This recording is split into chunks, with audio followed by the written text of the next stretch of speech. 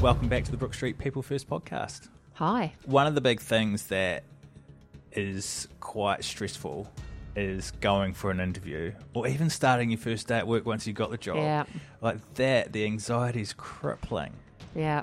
I want to talk about how we manage that.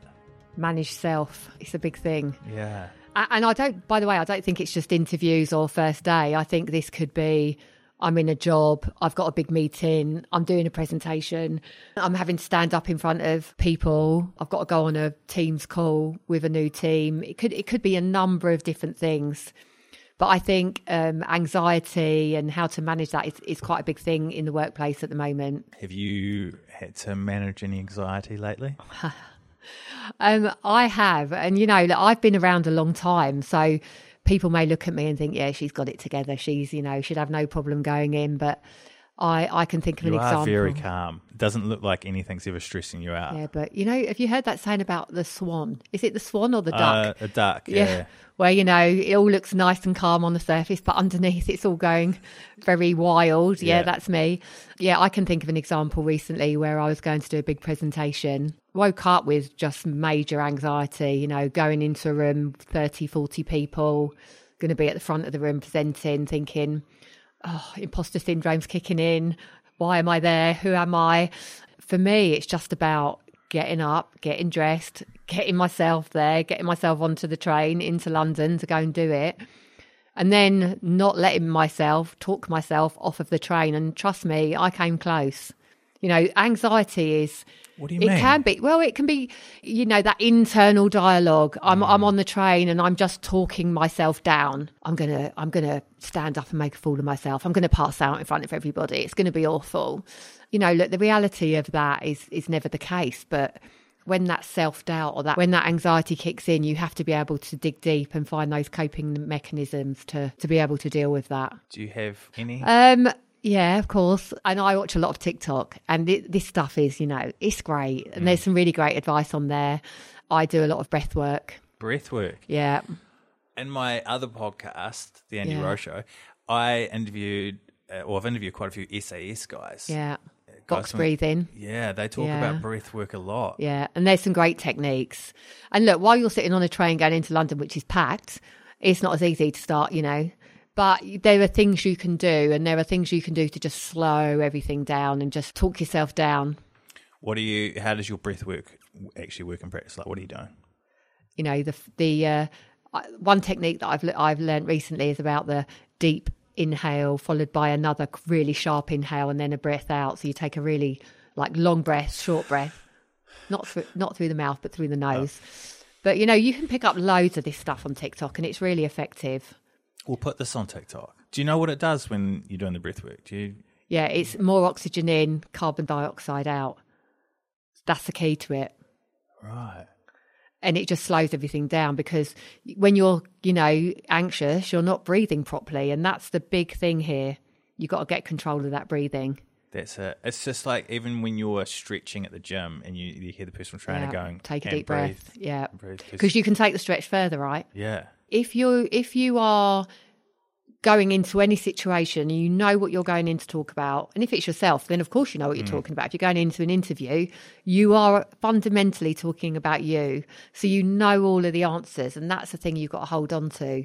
Yeah. And once you get a grip of the nerves and the anxiety, you know, and you get yourself off of the train and you get yourself into the meeting room and you go in there and you do a great job or do a brilliant job, the feeling you get on the other side of that is fantastic. Well, today's guest will be able to give us a really good insight into how to manage our emotions, anxiety, and even our imposter syndrome in times when we really need our mind and actions to be focused and at peak performance. Joining us now is former RAF fighter pilot and Red Arrow Dan Lowes. I just want to pick up on something real quick. It's I think it's easy to get carried away with fighter pilot or flew for the Red Arrows. I get this a lot, especially the topics we're going to discuss today. And I get told a lot of the times, yeah, but I'm not a fighter pilot, or I'm not going to take something to such an extreme level. But I think that could be quite short-sighted, really. You know, it's things we talk about here. It's not a lecture. It's not how things should be done. Yeah. And this isn't about becoming a fighter pilot. And if you're out there listening and you're young enough to still apply, I wholeheartedly think you should, because it is one of the best jobs in the world. But if you're not lucky enough, or you haven't got the opportunity to become a fighter pilot, the stuff we'll talk about in the questions, I don't want you to link that to being a fighter pilot. I just want you to realise how these methods, these processes, or these beliefs took me to a high level in what I chose to do. Yeah. And how you can take these things to a world-class level. I talk a lot about things that we did in the Red Arrows. A lot of people say, well, I'm never going to be a Red Arrow, but that's not the point. The point is, how can you take someone who isn't in that position and over a 7-month period make them world-class? That's what we did. And it wasn't a set process. That was just set disciplines and pillars of performance that we used in that particular environment. So hopefully a lot of this reads across to whatever your listeners are planning to do. And that would be great, because I think when you think about things like interviews or presentations or anywhere where you want to put your best foot forward, it is a moment in time, isn't it? It is an hour, it's 15 minutes, whatever it may be. How do you get yourself into a position where you are showing the best of you? Yeah, and that's something hopefully we can dissect. I think personally it starts with having a plan, and then I am a real believer in visualization. So I remember from a young age actually wanting to join the Air Force, wanting to be a fighter pilot, but that didn't just mean talking about it. That meant reading up on it. That meant going to the air shows, really starting to believe it, starting to see yourself in that position, and then starting to research how to make your way or give yourself the best opportunity to work yourself towards it. I then found over the years as I got into it, there's compartmentalization. So you're in that moment, as you just said, and then you quickly assess your own performance, drop it if it's poor, learn from those lessons. Don't be afraid to fail. That's a big thing that I've learned throughout my career, and hopefully we can dig into that as well. And then it's all about in the moment, understanding that it's right now. So pure focus and understanding what it is that's expected from you, not only as a leader, but as a team player, and how you're going to go and execute yourself. We're going to unpick all these things, but let's just set the scene for a start, because you started there and how you started your career. You're a young lad. Let's just find out a little bit about you and how you got to your position where you are at the moment, because it's always good to kind of know where this information's coming from. So what happened? You watched Top Gun and thought you're going to be a jet fighter pilot, like I did, but you actually became one. Yeah, and the rest is history. Like every young lad in the 80s that watched Top Gun thought, I'm going to be one of those guys. Yeah. What happened? Like, how did you... I use things like that. Of course, things like that inspired me. I think when we think back to being children, we all had dreams of what we wanted to go off and be. I just really believed in that being a real opportunity. And I know opportunities don't always come easy to other people in those dreams. I'm talking about sports people. How many people try and be a football player, for example, or go on and play representative sport? I understand it's hard, it's competitive. But for me, I just had a dream. Luckily I was surrounded by aviation. My father flew. So I was exposed to those kind of stories and those tales of what I thought were quite adventurous ways to live your life. And I actually went to a school quite close to an airport, so sometimes you can even just smell the aviation fuel, so it was just in me. I loved it. It was something I wanted to do, and I still meet up now. I'm 37. I still meet up with school friends who talk about how they used to get bored of hearing me at school say, it's okay, I'm going to become a fighter pilot, so it's all right. But it's just something I believed in. And it was just working out then where I could go to get it. So what did I need to be a fighter pilot? That's all I cared about. I needed leadership skills. Okay, I need to get into sport. I need to get into activities outside of school that are going to expose me to be able to lead teams but also be a team player. How am I going to get myself to the position as early as I can? Do I need to go to university? In my case, I didn't. And I took a big decision, age 17, not to apply for university. Took it on chance. I mean, now it's probably a naive decision. I would recommend that you apply if you have the opportunity to go to university, because had it not gone well for me, there was no plan B. So maybe that's another thing that I would encourage people to look at. The only thing is, though, sometimes not having a plan B and only having a plan A is the right answer, because you're so laser focused on that failure just doesn't become an option. Correct, yeah. And I failed early as well, which was a bit awkward. So I applied 16 or 17 for the Air Force for these scholarships for sixth form, essentially. They give you a bit of money, you can go get flying lessons, and if you're successful for that, there's an opportunity to hopefully join the Air Force. So, having pinned all my dreams on this, as you say, there was no plan B, and I went for my first application round and just completely bombed. I don't know if I was too nervous, I hadn't prepared myself correctly, or I didn't know what to expect, but maybe I wasn't mature enough, who knows, but I failed. And I remember getting on that train from Grantham in Lincolnshire back to London with try again in a year's time, 16, 17, and there's two things from that. I think you're right. Without that laser focus, I think it would have been easy to crumble at that point and not come back a year later. which ultimately was a successful application round. But it also taught me very early on, and something I used throughout my career to take me to what I would say was a fairly elite level, was that ability of recovering from failure and actually understanding that there's no need to fear failure. Failure is part of this process. It's the learning process, and the quicker you can embrace that and learn from it and understand your self-performance in a failing environment, I genuinely think you come back stronger and more prepared for the next event. I agree, because I think no is quite powerful if taken in the right context. How do you mean? Well, like Dan says, it's one of those where I see no as an opportunity. It's an opportunity to turn it into a yes. So you go for a job interview, you're not successful, providing you take the feedback, you learn from the feedback, you move on, and you keep that laser focus and you know where you want to go. No can very quickly become a yes. I'm a massive advocate. I talk often now about learning through failure or succeeding through failure because, again, I've got so many stories where failure has hit me in the face, and it was so easy to turn around. I look back at what was a fairly competitive selection process. So once you get in the Air Force and all these different courses you go through to eventually become a fighter pilot, there's a certain standard you have to hit at each stage. And if you don't hit that standard, then there's other opportunities for you in the Air Force, but you're not going to continue to be a fighter pilot. And as you can imagine, there's a lot of hoops to jump through. And again, I look back now as a blessing. At the time, it was hard work. I was probably the only pilot who would probably fail on every course. Some guys would go 5 years without failing a trip, and I'd managed to probably fail one once a year. It was, and so you kept thinking, oh, this isn't going to work out for me. But you keep coming back. Strength of character comes in. You learn. You develop. And at the end of the 5 years, there were some guys who had never failed, who failed clearly at the hardest hurdles, which is right at the very end. And they didn't know how to recover from it, and they spiraled. And these guys have been the ones that I was pinning up as, I wish I could be more like these people. And 5 years later, you stood looking around you, and they're not there anymore. And that's because they hadn't embraced the ability to fail early. And again, as mentioned, didn't get in the Air Force, but I didn't get in the Red Arrows for the first 2 application process rounds. And again, I could have just said, actually, do you know what? Now let's move on. But it's that ability to understand that, as you say, you can turn that no into a yes. And I genuinely feel I've had one of the most fulfilling careers that I would have wanted from that. Let's talk about, we'll come back to the Red Arrows. Let's talk about when you first got into the RAF. You're in the quick response team, right? Is that what it's called? Yeah, essentially. Yeah, there you go. So basically, if anyone's going to charge on into the UK airspace, or if any pilot's going to fall asleep, you guys will go up, wake them up, or go off and scare them off, scare the Russians out of their airspace, essentially. That's exactly it, yeah. And then, so you've got the job, you've got into the RAF, you're in the quick response team.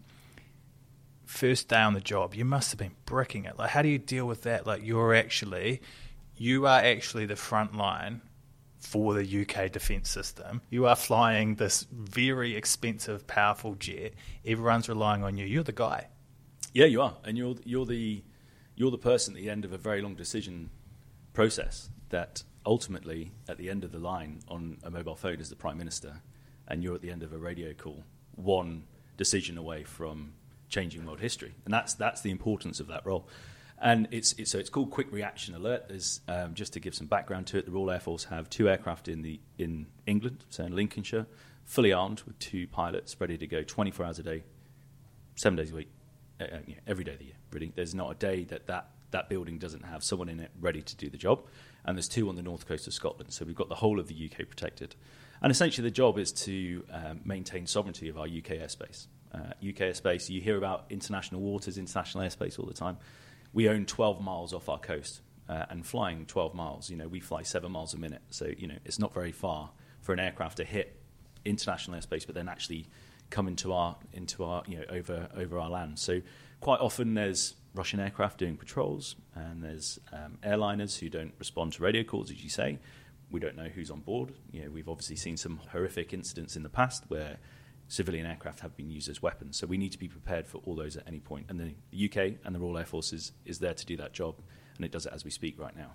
So yeah, first day, probably I was 23, 24 years old, reported to duty. And it's quite a serious event. It's quite it's a bit Cold War. The buildings are thick concrete walls. The jets are in 2 separate hangars, a little bit like the Thunderbirds, cartoon. And you press a button and the doors open for you automatically. And there are 2 fighter aircraft, fully fueled and fully tooled up with missiles ready to do, ultimately, whatever it needs to be done in order to protect our airspace.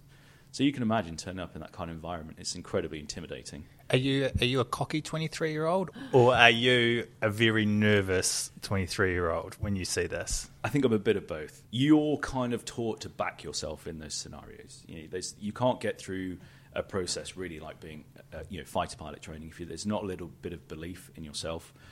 I liken it a bit to being a boxer. If you had a boxer who was timid and you put them in the ring, it's already they've lost the mind games of what could happen.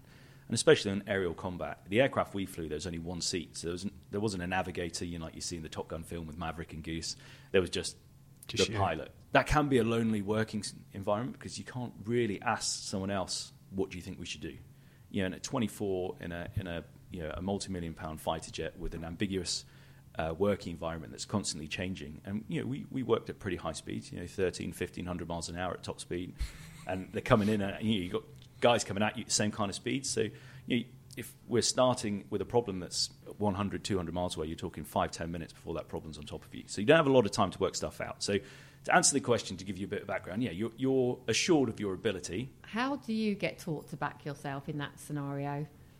We had a training structure, and I would say that one of the things that I did really enjoy about a military background, but for me in the Royal Air Force, is that from day one, I joined at 19, you have to go to officer training first. So they had an incredible, which I would say a world-class training system that taught people to lead early on, and that was to make decisions, but also to use the expertise around you. So we might think we've got the perfect answer, but hey, look, I'll tell you what, out of the three of us sat here, this is the problem for today. We all agree on it, but I would like you, Andy, to go away, and if you were an adversary or if you were a competitor, how could you rip our plan apart?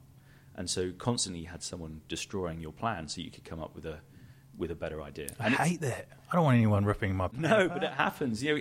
Look at the only last night actually I was watching The Apprentice, and it was the round where their business plans are looked at by leading experts, and they fall apart. And that's not a bad thing. A lot of these people were destroyed, that their dreams were being ripped apart in front of their faces. Their figures didn't work, or their manpower figures didn't add up. That's not bad, because they can now go away and come up with a better business plan and go. So again, it actually goes back to that, by failing and learning. But the whole process was there so that ultimately at the end of the day you could do a job, and there was a support network around you. There was every ability to learn. There was books or to read in terms of you could learn about your company so you could understand the traditions and the history of where you come from. I think that's very powerful in order to understand why you're there to do the job. And again, you were surrounded by experienced individuals who not always would come to you with the information, but were definitely in that environment that if you had a question, they'd take you aside and help you. And can you give us an example of a time when you have, so now you're trained, you're there, number one, sitting in the seat on your own, maybe potentially having to make a difficult decision, or in the Red Arrows where do you even get anxiety? Is that something that's like real life for you? Yeah, big time. Yeah, and a lot of the time, that awful feeling when it's on your chest, or when you wake up in the morning and you're just having your Weetabix and your coffee, and you're kind of just hoping that someone calls you and said, oh, by the way, you don't need to come in today. That kind of feeling. And then you just take that step forward and you think, I'm just one step closer to this problem. Oh, all the time. I could talk about it being a fighter pilot before I was in the Red Arrows. There was days where we would have some very complex missions, or the weather was against us, or there was times we'd be flying and we were running out of fuel and we need to get back. All of a sudden, that anxiety starts to come in. And how do we deal with it? Well, I'm a bit of a believer in a bit of box breathing anyway. There's some breathing exercises that genuinely help me personally. Yeah. So I used to find, deep breath for 5, hold for 5, out for 5, repeated, would just give me that moment to kind of regather my thoughts. I had a personal saying, no fast hands. It's very easy when you're panicking to react too quickly, whether that's sending the wrong email, saying the wrong thing to a business partner or a boss, or just if you're in a technical environment, rushing something and getting it wrong. So have a saying, no fast hands, take a deep breath, take a moment, step back. I always found that kind of lowered my anxiety. And then it's just back to what I always thought was compartmentalization. It's like, how have I got here? I also suffered from, and I still do, suffered from imposter syndrome. It's just taking that moment to actually question yourself. Why are you here? I'm here because I've always wanted to be here. How did you get here? I got here through a very competitive process, and there's some great people who have helped me, taught me, and given me this opportunity. And now what we're going to do? Well, now we're going to show the world why we're good at what we are, and we're going to go out and execute. But that still doesn't take away that kind of moment on your chest where you're thinking, don't know if we're going to get through this. I'm pumped up. Me too. When you get into the Red Arrows, that didn't go that straightforward for you either. Let's start first by just talking about their selection process, because it's not, I mean, the pilots are epic, but it's not necessarily the best pilots that get in, right? The Red Arrows ultimately is not the team that is made up of the best pilots in the Royal Air Force. Far from it. They're good. They're really good. Don't get me wrong. You have to be a fighter pilot. You have to have 1,500 hours. You have to be assessed above average. These little things that come in. But to me, they're the best team. And I'm a true believer in there having to be a selection threshold for a position. So, right qualifications, right training. You can't just have anyone do any job. And so, with the Red Arrows, you had to have been a fighter pilot and you had to have flown so many flight hours. Of course you have. But that just got you so far. And a big thing that we used, and something that I'm a huge advocate for, is after that it was based off character. And this goes back to why the Reds are not really the best pilots in the Royal Air Force, but they're the best team, because individually they help each other and they succeed. And in my opinion, they're one of the best in the world, if not the best in the world at what they do, which makes them an elite/world-class outfit. And so, once you get through the selection process, it's then down to character. And what we do is we actually recruit the shortlist off their CVs, but we keep their names off the CV. So we look at their employment history, we look at their performance, we look at some very basic requirements they had early in their training, because that shows natural talent sometimes. But then more importantly, we look at where they are now, so how they've reacted to the debrief points maybe, or the professional guidance they've been given over their careers and how they've used that to progress. Because one of the big things you need in that environment is someone who's happy to teach themselves or look for ways to improve themselves for the overall performance of the team without being spoon-fed that information. And there's something in our selection process that proves that, what we can talk about in a moment. But I'm a huge advocate of finding the right character once they've passed that selection threshold of qualification, especially in that kind of environment, but any environment really. And I say this is what it reads across to any workspace. You have to go to work and work with these people every day. If you're a startup, these are the people that you're going to look left and right to in some really low moments to take those really difficult step forwards or take big lunges of trust with. And if they're just the wrong person because you've recruited them purely off the fact that they've succeeded in a CV before you've seen them or spoken to them in those moments, you see a lot of people fail from that. And you can see some big gaps in team or company performances because the wrong person was put in that position purely based off the fact that they were excelling on their CV. So you guys then get to a process where your CV stacks up, your skills are good enough, you're a good enough pilot. Isn't there some sort of personality test that you guys run? The first selection process I went for, I genuinely failed because, my performance wasn't up to scratch and I didn't represent myself naturally. And I think that was because we go back to that laser focus. I wanted to do this since I was so young. And the way the selection process works is once you've gone through an initial round of CV, read through, get shortlisted, you actually get invited to the Red Arrows training camp for a week. And they normally train in Greece or Cyprus because towards the end of their winter training, if you like, before the season starts, they chase the good weather so they can really hammer out their shows 3 times a day, 5 days a week, and get it fine-tuned. So when they come back, as I say, they're a world-class outfit. So you go and spend a week with them. So a Sunday night, you get flown out there, and that's it. You meet the team in the hotel or on the training camp on a Sunday night, and there they are. And you kind of walk around. And you know these guys, naturally, because the Air Force isn't the biggest place, but these guys are the Red Arrows, and it is pretty intimidating. And they're super friendly, and they welcome you in, and they take your bags, and they put them in your room for you, and they have a beer and say goodnight. But then the next day, there you are, 7 o'clock in the morning at breakfast, and they're all sat around having whatever it is they eat, and then you're sat in the car with them, and then all of a sudden you're in their morning brief, and then before you know it, you're strapped in the back of a Red Arrows jet, and it's Monday morning, 8:30. You think, what is going on? It's mind-blowing. It's awesome. It's exhilarating, and it's also incredibly intimidating. I think my first exposure to that, and someone who's going for those jobs they've always dreamed of, or those big jobs before, if I could give them any pointers or recommendations, is just that kind of self-worth. It's like, who are you? Why are you here? Why do you want to be here? Again, the deep breaths. Just understand you're there for a reason. And I didn't at the time, and that imposter syndrome kicked in. So I went a bit introverted. So I didn't really talk to people very much. I probably started conversations in questions rather than natural flowing conversation. I would have been an awkward character for them to see me as a real teammate. Is this the person with only 9 people in a team. We're going to go all around the world. We're going to be away from home for maybe up to 6 months of the year. We're going to be tired. We're going to be hungry. Is this person going to add value to the team, or is this person just going to ask me questions every minute of every day and drive me crazy?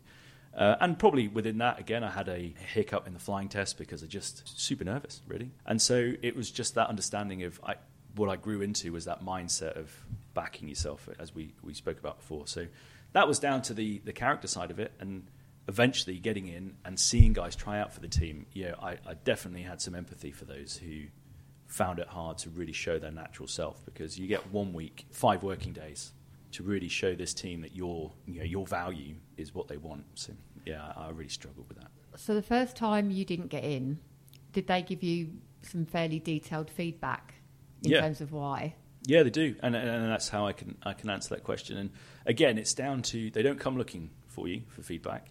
It's down to you having, I guess, the maturity and also the hunger to understand why. You have to call them, which is, again, an intimidating process, and say, hey, why didn't I get in? Not in as an aggressive way as that, but but you find the right guy, you sit down and you say, hey, look, I had an amazing experience. This has cemented the dream that it's where I want to be. It's really what I want to do. And if I was to be successful in the future, what is it that I need to work on in the next year and a half to give myself a really good chance? And I think that's a huge thing to do, because it gives two things. It gives that hopeful future employer, it gives them a look into who you are. Are you someone who, they've rejected me, so I'll reject them? That's probably not the right person for your team. But it also shows someone who's hungry to learn, hungry to succeed, hungry to improve, so that when they get that next shot, so when, and it comes back to preparedness, that moment that you get the shot, are you ready to pull the trigger in whatever it is you want to do? And if you're not constantly learning about where you could have improved or what you got wrong, you'll never be in a position to take that shot. And I think that's a really important aspect to people looking for the roles that they really, really want to fulfill. It must also be tough going into that situation where you're trying to be someone that they want. And that's something that we try and coach for people when they're going for an interview, is to be yourself and be authentic. But very, very difficult if you're going into a situation where you're conscious that maybe this is what they want. Maybe this is what they're looking for. So maybe I'll be that person. Yeah, so easy to second guess yourself. We're all very natural at prophesizing what we think people want to hear, what people want to see. I mean, I think going back to that first application round, I think I went for dinner once, and I remember going down in like a jeans and a polo shirt and thinking, I got to the lift and went, it's a bit too cash. Went back, put a shirt on, got to the lift. I was like, maybe it's a bit overdressed. And I remember we were just going down the road for a kebab, pretty much, and I got dressed 3 times just in case they thought, he's dressed appropriately. So we do that, and I mean, you do that at all levels. I do that, going to the pub to see friends. We do it all the time. Yeah. The real value is understanding what your worth is and who you are and what you offer to the team. And obviously, you're not going to turn up to a business event in jeans and a t-shirt. It's being appropriate in your approach, but it goes back to that understanding of, when did you first come up with this dream? Why are you here? Who are you? What are you about? And what does this team want? The team doesn't want someone who worries about what they're wearing. They want someone to turn up, just be natural, be yourself, be able to engage in a conversation, be there at the low moments, be someone who wants to work hard in their own improvement, self-improvement for the overall output for the team. That's what people really want, in my opinion.